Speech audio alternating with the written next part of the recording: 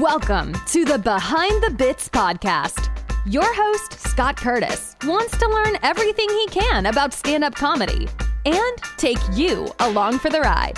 Scott and his guests talk serious about comedy in every episode. Behind the Bits will uncover knowledge from different perspectives on subjects such as writing and performing stand-up comedy, as well as booking shows and the comedy life. If you're thinking about becoming a stand-up comic, already in the comic game, or a comedy nerd, Behind the Bits is the show for you. Now, let's get Behind the Bits.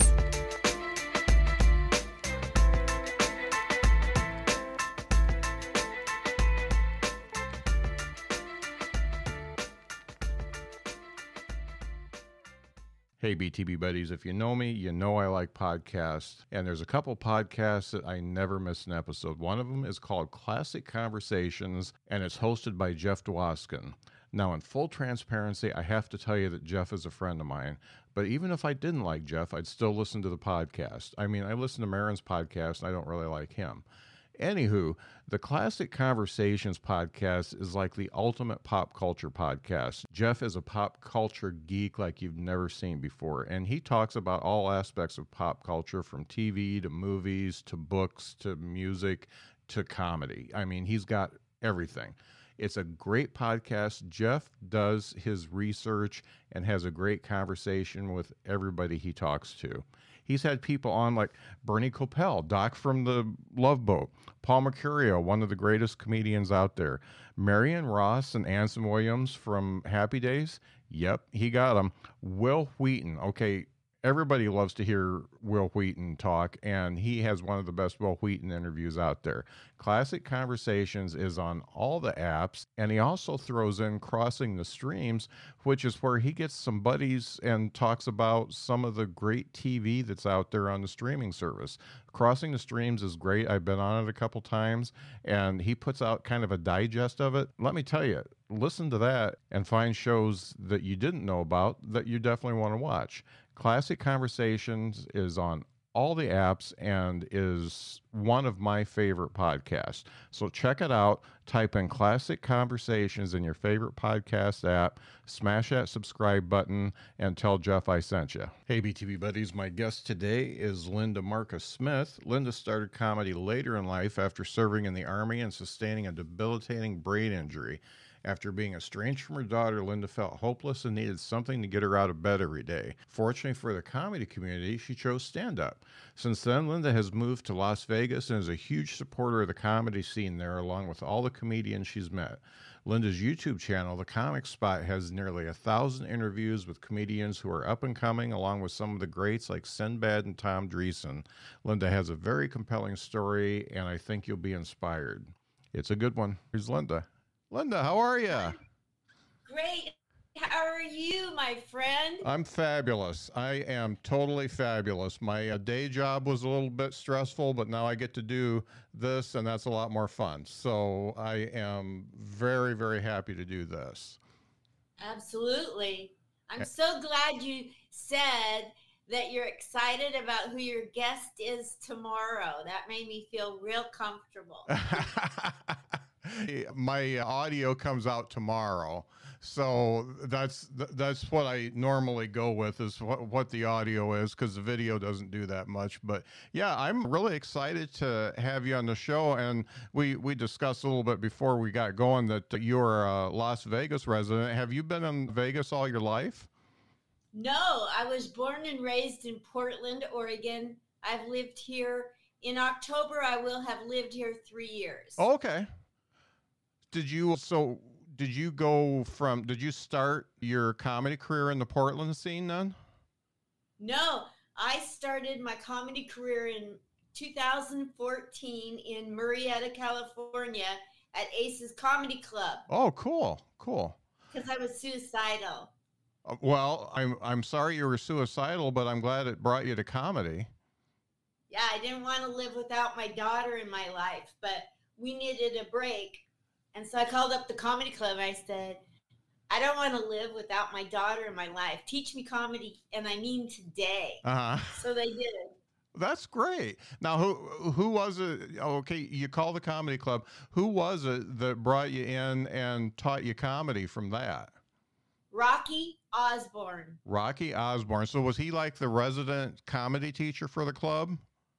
He was the comedy club owner, and he had a team of comedians that would come in the club all day long. And when they did, if anybody was sitting there, they were instructed to go over and help them write jokes. Okay.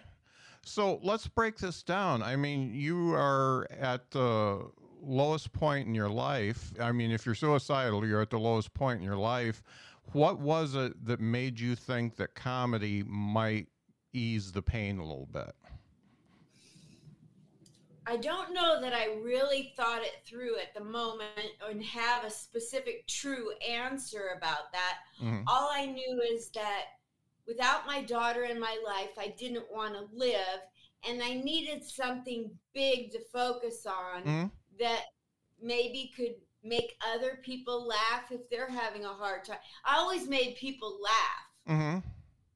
You know, I made a Buckingham Palace guard who was on duty laugh. I made an East German border guard laugh through binoculars. We both had binoculars. You know, it's like I went to a comedy club and there was a comedian up there, Hispanic guy, and he was bombing. And instead of just bombing gracefully, he was like talking into the mic and he was like, "Oh God, I'm bombing. Oh, I'm going to kill myself."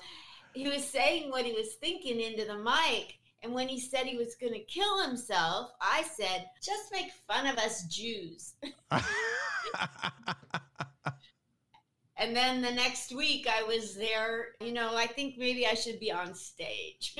Oh, that's great. So you get some help from the comedy club and you get on stage the first time. What was that like? Scary. It was scary. Mm-hmm.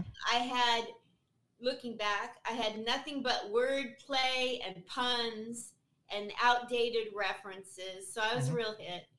And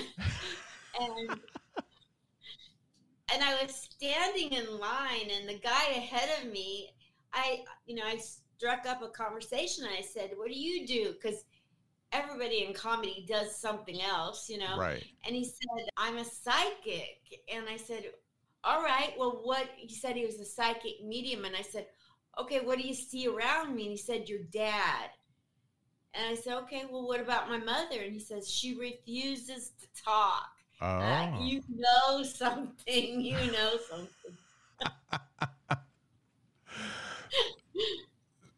So you talked a little bit about, you know, kind of doing some of the outdated references and things like that. I've been through that myself. It's funny, you don't know that some of the things that you've done have been done before until either somebody tells you or you start studying comedy a little bit and you see that they've actually been done.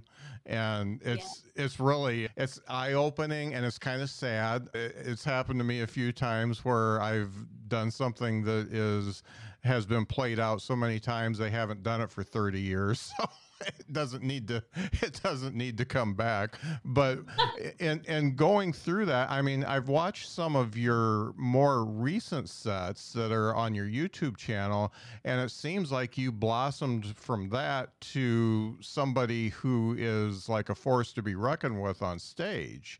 So, wow.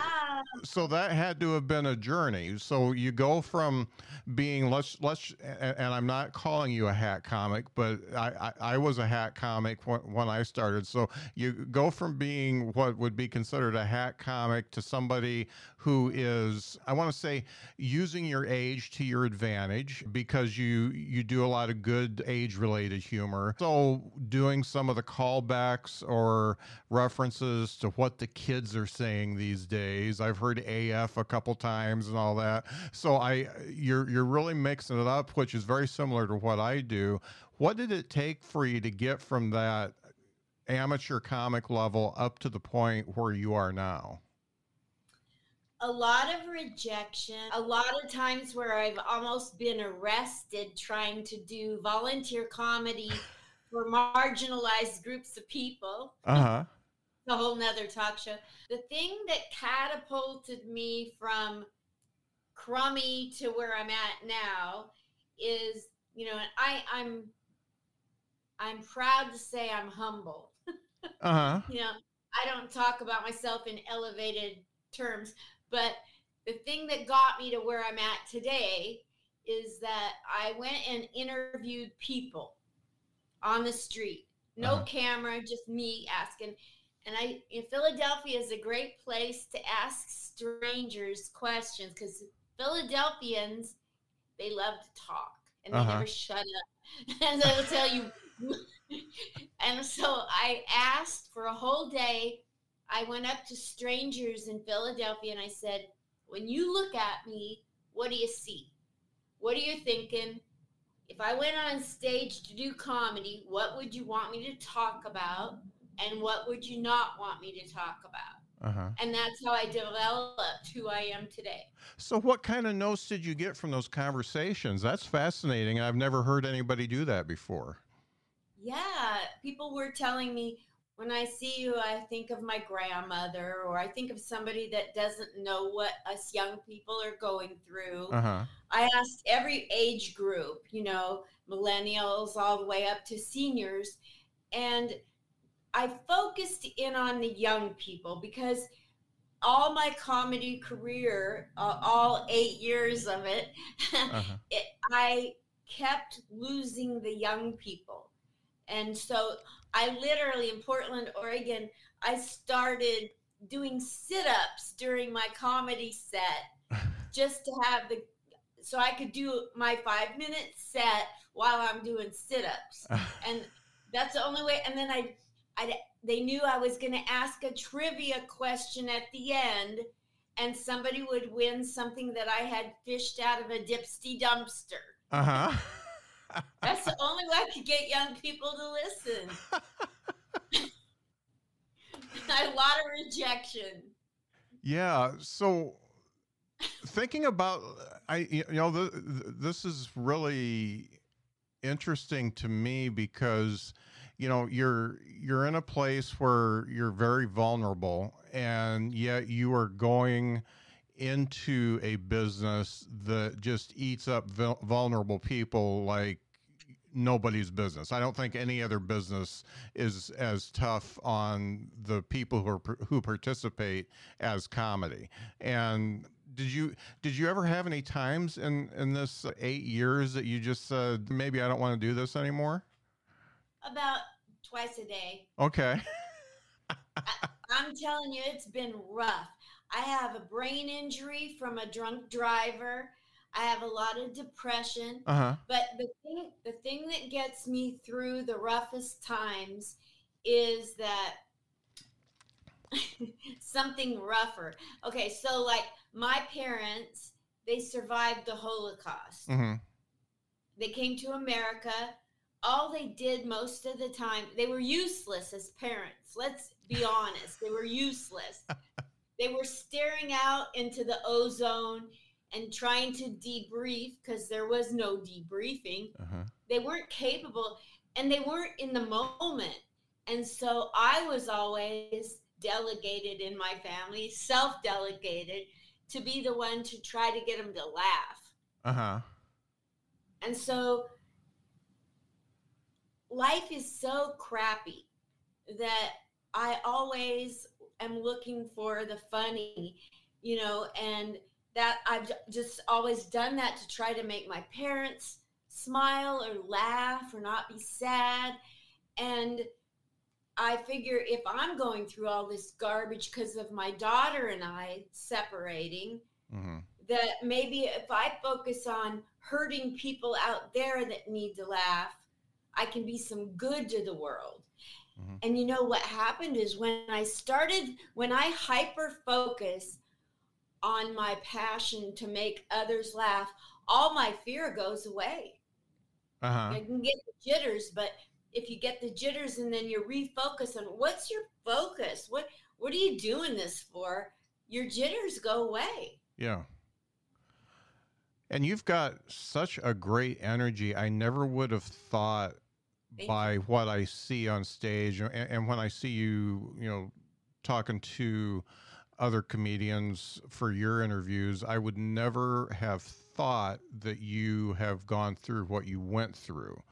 And that's really a sign of a very good comedian, because I mean, you know this, because in our business, it is what the feelings that you have of depression and things like that. That's fairly common. It's not all of us, but it's probably 80% of us. And some of us are better than others at turning that off and turning on the funny when they get on stage. And I just think you have a really great presence out there to where I would never have thought that you are going through the things that you go through. Thank you. Yeah, I mean, I wasn't wanted from birth. I grew up being told I wasn't wanted by my dad. And so I was a terrible child. I was acting out because I wasn't wanted. And then after my mother passed away, I found out how much I was wanted, but I was being programmed. So I've seen so much of what hate and ugliness can do. Uh-huh. And when people listen to me, I want that all the hate to disappear, and them just to, I just want to bring joy, and I want to live it. I don't want to fake it on stage. I really want to be, when you meet me at the grocery store or at the bus stop, I want you to forget pain and just have joy. Mm-hmm. And you mentioned that you will pretty much do stand-up where anybody will have you, or where even they won't have. What are some of the unusual places that you decided that they needed some humor and you just decided to do part of your act for them? Well, I would say that if you're thinking of doing comedy at a battered women's shelter, think again. I went in there and started talking about military sexual traumas and PTSD. Don't do it. Do not do it. That was a really bad choice. I didn't get arrested or kicked out, but, I had a couple girls who were freshly battered come up to me afterwards and say, "That's not funny to us." Well, mine was like in 1973 to 76. So yeah. I can laugh about, I want to help them, but they're not ready for it. Yeah. Yeah, it's the unfortunate too soon type scenario. But the funny thing is even when you think it's too soon, for some people, they do need that laugh. And I would think somebody, knowing that somebody else went through it so many years ago and it still affects them, but they can at least look back and laugh at it. I would think that would be a source of some strength. Can I tell you the most heart-rendering scenario that has happened to me? Yeah. Okay. I don't know if you saw the news clip from KGW TV about a veteran that finds peace. I didn't see that one. Okay. Well, so where do I start? I'll tell the whole thing. I'm a veteran, and I go to the Portland VA, and I said, "Hi, I know I'm a psych patient because I have a brain injury, but I'm also a Portland comic. So let me tell jokes." That didn't work. I wonder what I did wrong. So I went back, and every month I went back asking and asking and asking. And they kept telling me, "Take a hike." And then one time it was that month, that Suicide Prevention Month. October or whatever. Mm-hmm. And I went in and I said, I did a Columbo on them. I said, "So let me get this straight. It's Suicide Prevention Month, and you don't think maybe one joke could save one life?" All the doors in the back of the office opened simultaneously, and they were throwing business cards at me to shut me up. They sent me over. they said, we don't want you to do it here because too many top brass come in the main building. Mm-hmm. God forbid we should make veterans happy and get caught doing it. So go over to Vancouver, Washington, and go tell jokes. This is where it gets complicated. Go tell jokes to volunteers who have to come in on their day off to hear you say something that's been posted on the wall the whole week. And so I was sitting there for 5 weeks. This is what I had, a whole round table full of this. Yeah. And so I told the guy that, volunteer services, I said, this isn't working. And so then I went to a couple other buildings on my own, and I said, could I tell? And I wound up weekly going into what's called Park Place Apartments. It's an apartment building on the Fort Vancouver in Vancouver. Uh-huh. Every week telling jokes to veterans that want to be there. Oh my God. And then I get a phone call. We don't need you to come in next week. And I'm like, that's weird. Why? And they said, we had a stabbing, and one of the inmates, one of the inmates, one of them stabbed 3 of the others to death. Ooh. Yeah. And so I'm crying. I probably know the killer. I probably know the victims, And so I was just crying, and I get a call a couple weeks later. Okay, you can come back in now. And I'm like, whoa. I'm going to bring in the news crew for some backup. I want some cameras. So I called my friends at the news crew because they liked me. That's a whole nother talk show. And so they send an NFL quarterback who's injured, who's now a reporter, to interview me.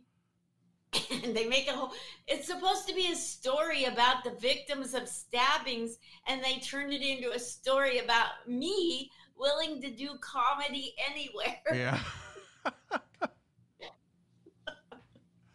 So it's crazy. It's been a crazy 8 years. Yeah, crazy. That's a great story. And one of the things I get from that is, first of all, you're always looking for different ways to get up and do your comedy. But it takes a lot of guts to continually ask folks, hey, can I do comedy here? Can we do a show here? And getting a lot of no's. Did you consider yourself a kind of a forceful person before you got into comedy, or did this come around after you got into it? I've never been forceful. I made it through the military by the skin of my teeth. Uh-huh. I cried through basic training. Only when I came into my element, which is humor, did I have any confidence. Mm-hmm. And how many people have shot you down for asking to do a show at their place? A lot. Uh-huh. I did comedy weekly in Manhattan at the VA hospital in the outpatient psych ward because I want the most hurting people. But this is nothing new because in high school, I used to skip school and go watch court trials. So I've always, if I'm at a party, I'm looking for the most hurting person to talk to cheer them up. Yeah. So that, it's just who I am. Yeah. I can walk through a town and I will find myself where the most hurting people are. That's very admirable. And you seem like somebody who could probably carry on a conversation with just about anybody. Mm-hmm. Yeah. Yeah. That's true. And that's a gift because it's, personally me, it's hard for me to carry on a conversation with somebody that I don't know. And doing it like this is definitely different than doing it in real life. So that's a very admirable trait. Now, taking taking that on stage and being part of a comedy community there in Vegas, Vegas is a pretty thriving town for stand-up. It's not LA or New York, but there's a lot of opportunity to do stand-up there. How did you ingratiate yourself with the comedy community there and get them to accept you, first of all? Because it's always when you go to a new scene, you got to get accepted, and then also have them, I don't know, be close enough to you that they could give you notes and on your act and actually be a friend to you. How did you get into that community? Well, I don't know if you know the name Stephen Pearl from Long Island, but he used to travel with Sam Kinison and Robin Williams, and he's a local comic. Uh-huh. He's a legend. And we had chatted on Facebook, like you do, and he invited me to come to his birthday party, October 2019. So I came, and it was at the Laugh Factory. And everybody in the green room was my age and heterosexual. And I'm like, what? This is so different than Portland. What am I doing in Portland? I'm dying. That's what I'm doing. So I decided to move to Vegas.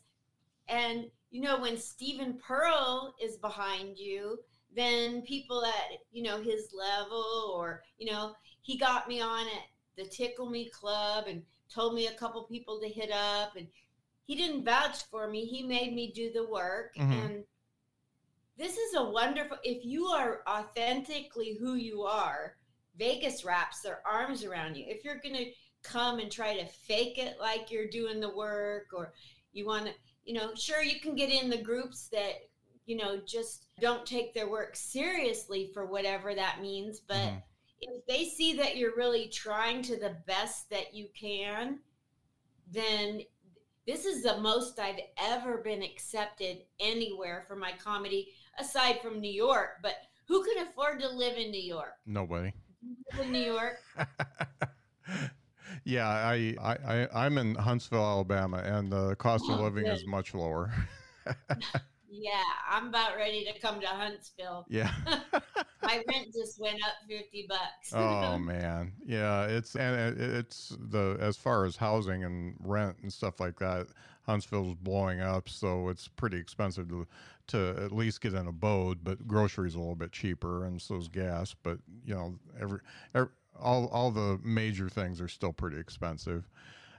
So thinking about you being in Vegas and working with all these more established comedians like Mr. Paul and stuff like that, did that really up your game as far as writing is concerned? Did you say, okay, I gotta get better now? And did you start really honing in on your act and doing more writing because of that? I have taken my writing a lot more seriously, and I've gone through more coaches than Carter has liver pills, trying to find one that fits me. But I think that it's just been the trajectory to where I've gotten really serious about writing. I don't think Vegas made me write more but I'll tell you, here's the thing. In Vegas, let's say a number. Let's say there's 500 comedians in Vegas. Mm-hmm. There's probably 1,500, but let's say 500. Half of them are legends. I mean, everybody you meet that does comedy has credits and been in the business since the 60s, 70s, 80s, 90s, Mm-hmm. Who am I to get booked? And yes, I have goals. I'd love to open for Kathleen Dunbar on the Strip. Who wouldn't, Am I good enough, So yeah, I think to some degree Vegas has, because of my goals. In Portland, I would say I was dying with small goals, and Vegas makes you have bigger goals. Mm-hmm. Mm-hmm. That makes sense. What was it that prompted you to start interviewing other comedians? Well, I have to give the credit to Harvey's Comedy Club in Portland, Oregon. Okay. Because everybody that would come into Harvey's, I'd be sitting at the bar drinking my club soda, and all the patrons thought that I owned the club.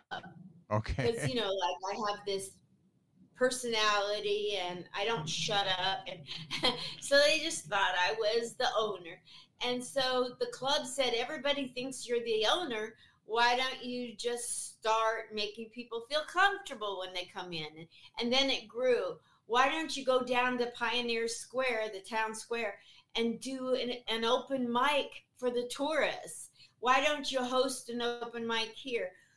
And then the big one, why don't you interview all the headliners that come through? Whoa. Not anything but that. So they had me interviewing. My first interview was with a movie star, not even a comic. They just dumped it on me. I'm sitting in the bar, just sitting there drinking club soda. And then this movie star comes in. I don't know, Michael Ian Black. Okay, yeah. He comes in, and I'm supposed to know what to say to him. And then I got to interview Julie Scoggins that night. Uh-huh. And that was awesome because she's also a military veteran, does military comedy tours. That was so great, And so I did like 36 interviews up till 2019 at Harvey's. And then I asked Vegas clubs, hey, who can let me be an interviewer at your club? And they're like, whoa, you just got to town, I'm like, yeah, but I did it in Portland. Nope. Nobody not a club I want to be an interviewer for a club. I don't care if it's in Huntsville, Alabama. Yeah. Because we got Zoom. Anyway, so The pandemic hit. Oh, now I'm depressed again. I got to do something bigger. So I opened up my laptop and I called a comedian on Zoom, and she was visibly depressed and I was visibly depressed. And by the time we got done with the Zoom call, we both had cheered up. Uh-huh. And you know how I am. Man, I went to town when everybody was so depressed and worried about money and their career not being essential. I was dialing up numbers. I was interviewing 10 and 12 people a day just because I didn't want anybody to kill themselves. Uh-huh. And then it hit a certain number, at some point you're at 300, 500. Why stop? But who can keep up that pace? Oh, no, nobody can. I mean, the pace I do of one interview a week coming out and doing a couple interviews a day sometimes, that's enough. It's hard to talk for that long.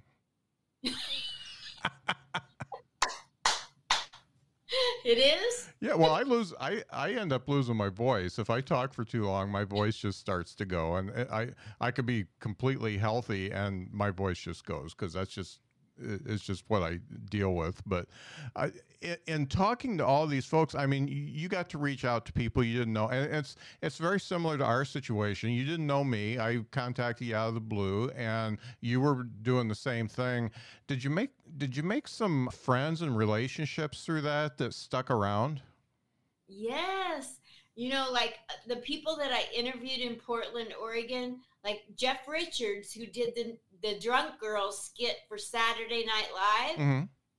He's now become a good buddy, like I'll tell him I'm thinking about doing an impression. He'll tell me how to do it. Uh-huh. Shang Forbes. I don't know if you know that talent out west, but like anytime I need him to be on here, he'll come on. Uh-huh. Alonzo Bowden, anytime I got Alonzo, you can't get him on for frivolous stuff, but if you have a cause that he's aligned with, he's there. Mm-hmm. Yeah, Alonzo's a great guy. He's on my list to be on my show, so if you wouldn't mind putting a good word in, that would be fantastic. I will. He's very nice. How much? Ian Edwards, boy, I'll tell you, Ian Edwards is a good interview to get, and he's very serious. Uh-huh. I'm writing his name down because I know him, but I haven't approached him yet. Yeah, I'm taking a lot of notes from this one, Linda. Good. You can tell everybody that I said that you should interview them. I'm really impressed with you. Yeah. Well, thank you. Thank you. Now, just like let's talk podcaster to podcaster here. Just like in the comedy area, podcasting is difficult because you get a lot of rejection there or completely ignored. How many times did you either get rejected or just completely ignored when you reached out to somebody? Okay, so let's go back to Portland, Oregon for a second. Uh-huh. See this? All the podcasters in Portland, Oregon, this is to you. Thanks for ignoring me. Thanks for never having me on your shows. I hope you're eating my dust. Here's one from me, too. There you go. You know, I had so many people give me excuses why I couldn't be on their podcast and why, you know, and then the rejection. I invite probably 10 people a day. You know, I'm always cranking out the invites, and I get very little back. And I've interviewed 937, whatever it is. And out of that, I'm lucky to have 350 subscribers. I mean, the rejection is unreal. Yeah.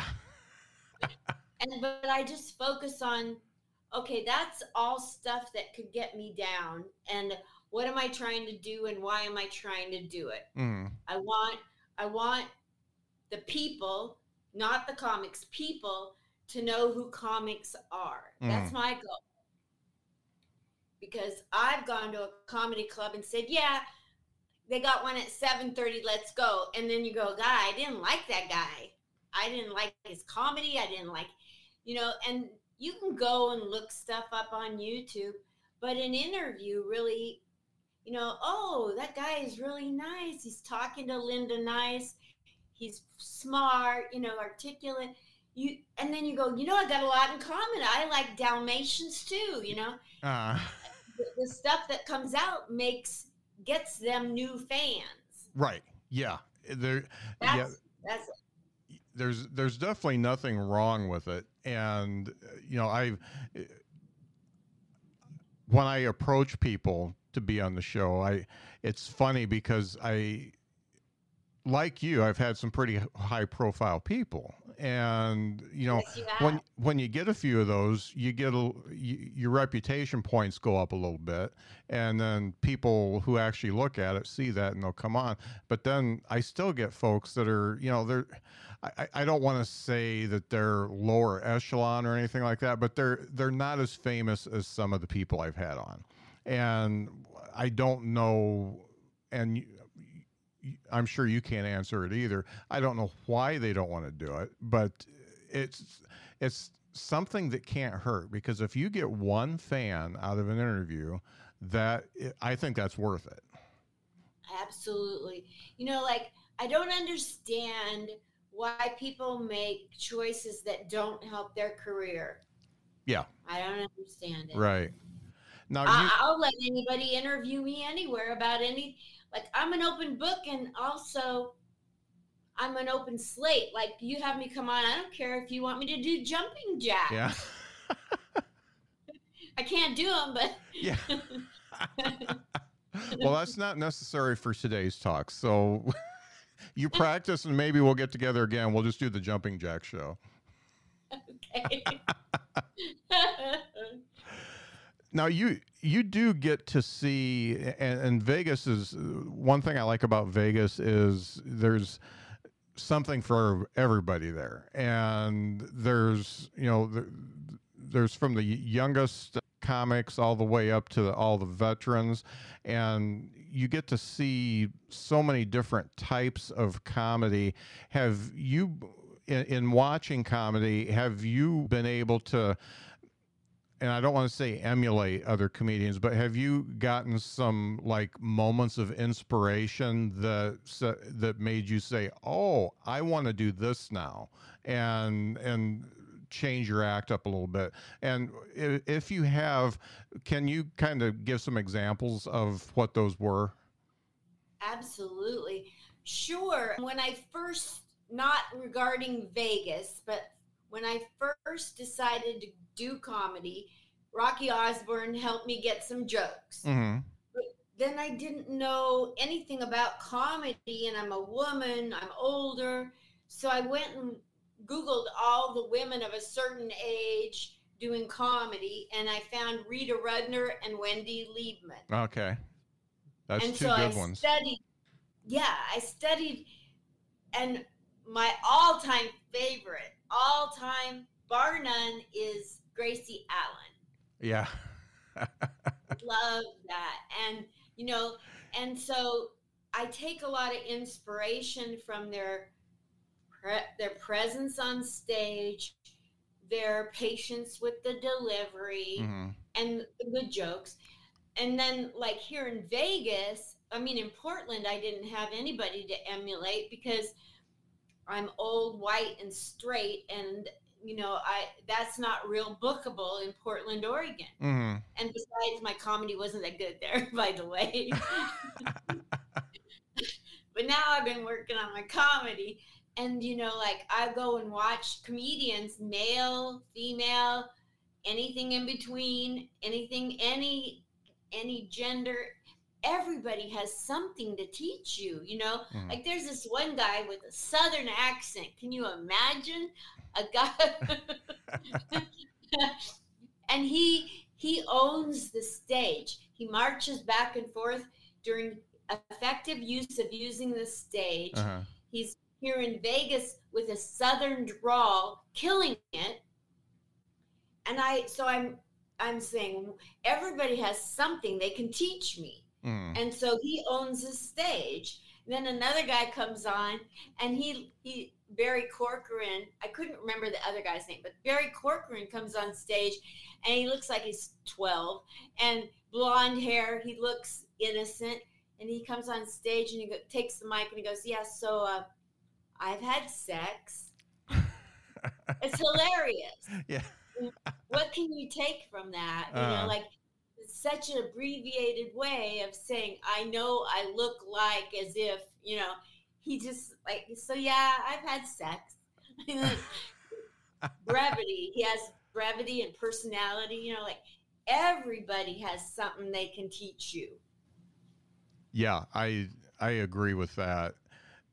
Now, being where you are, you get to see a lot of the very, very green newbies. You get to see the ones that are just, they're back where you were 8 years ago. And, yes. and some of them just aren't going to make it. You can pretty much tell that this is something they're just trying for a bet or a dare or something like that. And then you see the ones that really have a spark and look like, something could happen. They're not a superstar now, but something could happen. What advice would you give somebody that's brand new to it and wants to get better quicker?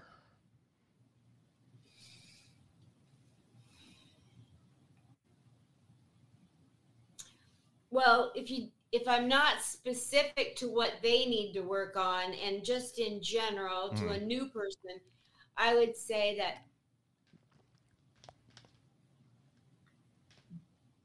don't fall into the trap that you need to be on stage every night, 3 times a night. Make it about quality, not quantity. So go up and go home and do your homework and study your video and your audio. Look at your tape with your eyes, then look at it with your eyes closed, and you're going to hear 2 different things, and make adjustments. Don't have so many videotapes that you never look at any of them. You're not learning a darn thing. Going to mics is great for hobnobbing, and people will do you favors because they see you show up. But if you're showing up and you're never getting better, that's a negative. If you go up on stage 1/3 the time that other people are, and you're studying twice as much, you're the only one studying, you're going to surpass them. But don't try to do things better than others. Just try to do the best that you can do, and you will flourish. And there's room for everybody. Don't look around and go, why are they getting booked and I'm not? Why are they getting laughs and I'm not? I don't like their style of mind your own business, stay in your own lane, do your homework, and dare to be yourself.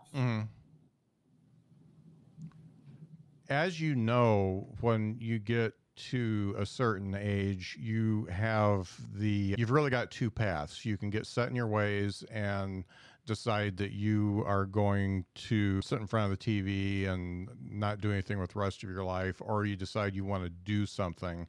And I see a lot of folks that are, we're boomers, and a lot of folks are deciding that they don't want to be set in their ways. They want to get out and do things and learn things, and a lot of them are getting into stand-up. Have you seen any folks that come around in your area that have kind of shown that and actually did well? Yes. We've got a lady here in Vegas. She's just killing it. I think she's been in comedy 3 years, Donna Joy. And she's a regular with Don Barnhart's things, and she's just blowing up. She has tight jokes, funny, a lot about being older, some about remembering the good old days sexually. Just great fun. Great, you're just enthralled by what she's gonna say next. That's great. And it's really cool. There's one advantage that we have is we do fill a demographic that sometimes needs filled in shows. Sometimes they need that person that's close to or at the point where they could be getting Social Security just so that they could talk to that part of the audience. And that's definitely. Have you been booked on shows just because you filled the demographic?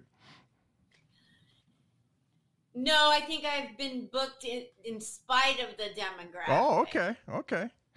What happens with me is, like, people will see me go up on stage and they're like, oh, no, not a baby boomer. And then by the time I'm done, they love me as a baby boomer comic. But when I can tell when they call my name and they're like, her? We don't want to listen to her. But I turn that around, and, I'm not saying I kill, but I just get up there to love them and show them that I'm not there to, whatever they have as a preconceived notion as a baby boomer, doesn't care about them, doesn't listen, thinks we're better than them. By the time I get done, they know that's not the case. I think you're right in that. I feel like, also I've turned a few minds around as well, and the fact is we're pretty much the same as the millennials. We're just older, and we've already been through that part of our life. There's not a whole lot of differences except for the circumstances and the fact that we didn't have the internet, and we could buy a pack of cigarettes for 50 cents. Sometimes I'll go up on stage, you might have heard this joke, but I'll look around, if it's all young people, I'll say, so I'm a baby boomer. You know what that means? That means I'm that group of people that you want to do curl-ups. And they just stare at you, and I go, oh, wait, you want us to curl up and die already? Not going to do it. That's great. Now, looking back on your career so far, what would you say are 3 things that you wish that you know now that you wish you would have known when you started? It's a lot more difficult than just slinging jokes. Like, I think that the worst thing you can do is say, oh, you're so funny, you should go on. I think we should say, You're so funny. Now, this isn't for everybody. It's a lot of work. Mm-hmm. Oh, you'd be right. I've got a bucket behind me. Let me show you. Can you see that bucket? Yeah. It's full of jokes, and none of them are good enough to be in my set. Okay. You know, and that's really cool to have a physical vessel of the shit that doesn't work. And on top of that, I threw out 38 pounds of jokes in Philadelphia after talking to all of those strangers telling me what they don't want me to say. That's great. You have to write so much to get anything worth saying on stage. Oh, yeah. And people don't know that. They just go, oh, my friends love me and they say I should do comedy. And we go, yeah, you should try it. I think we should say, okay, let me just tell you something. That's awesome, but that's your friends. Yeah. And they know the 5th grade teacher's name is Mrs. Smith. So when you just say her name, they're laughing. Right, yeah. You know, so it's such a big difference. Yeah, and they get attracted to comedy, but the commitment of comedy is something totally different. It is. And so many of the friends things are such inside jokes that they just don't really translate to taking it on the stage. And unfortunately, they have to go on stage a couple times to learn that. And then another thing we should be telling people is, okay, you're going to have jokes, and they probably won't all gel, and you won't know who you are and your persona and all that for 10 years. You sure you want to do this? Yeah. Yeah, it's definitely a long haul. It's most definitely a long haul. So, Linda, what do you have going on? You know, what are you doing in Vegas? You know, what kind of shows are coming up for you? Well, tonight, every Tuesday and Wednesday, I'm committed to being at Wise Guys at their open mics. Okay. To see the new talent, to figure out who I want to interview, who's the up and coming, and then to get on stage. And hopefully, you know, like I've hosted a couple times, I'm looking forward to doing a guest spot for a real show there. You know, I'm hobnobbing and schmoozing at Wise Guys on Tuesdays and Wednesdays. And then tonight at 18 Bin, it's a bar. It packs out every Tuesday at 8 o'clock. I got to be on a show with some really good talent here in Vegas. I'm so excited. The feature and the headliner are so good. Jay Monet Holman is from Philly. Mm-hmm. And Jay Devan is a Vegas comic. He's the headliner. I get to be on a show with them. I'm like, this is heaven. Yeah. That's great. That's great. And then June 25th, I do a Zoom monthly show that I send out to the military and to veteran places.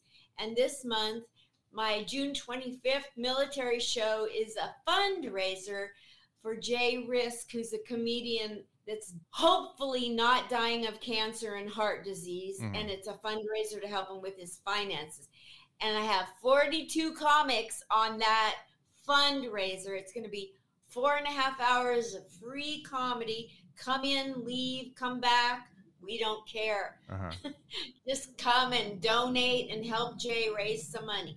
Well, that's great. And good for you for organizing things like that, because, you know, the problem with comedians is oftentimes when they do get sick is they just don't have anything to lean on, no insurance or anything like that to help get them through.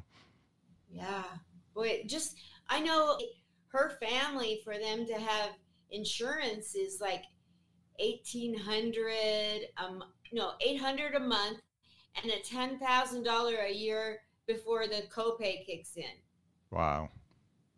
So who knows what Jay's scenario is, but you know, we're all a family and I love doing, if anybody has a good fundraiser, let me know. I enjoy them. Yeah, that's great. That's great. And where can folks find you on the internet? I've got your website down here, comedybylindamarcussmith.com, but do you have like a Instagram, Facebook presence, Twitter, all that? Yes, I've got all of it. Facebook, Instagram, TikTok are all Linda Marcus Smith. Twitter, I started long before, and it's called Clot Info. I was putting out information about blood clots, hereditary blood clots. And so it's still Clot Info, and that's how I found Sinbad. Oh, cool. Because he used to talk to me on Twitter and MySpace. MySpace. Okay, now we're aging ourselves. Yeah. That Sinbad interview was very good, by the way. I watched that, and it was very, very good. Sinbad's a great guy. It's so hard to make Sinbad look bad. It is, yeah. Well, I tried. Yeah, it's because he's a good guy. Well, thank you so much for being on the show today. It was great to get to know you, and we turned this around pretty quick from the time I asked you, and I always appreciate folks that are willing to spend some time with me so I can learn from you, and the folks that listen can also learn. I wish you the best of luck in everything you do, and good for you for all the stuff you do as far as the fundraising and just being out there and being a cheerleader for other comics. Thank you.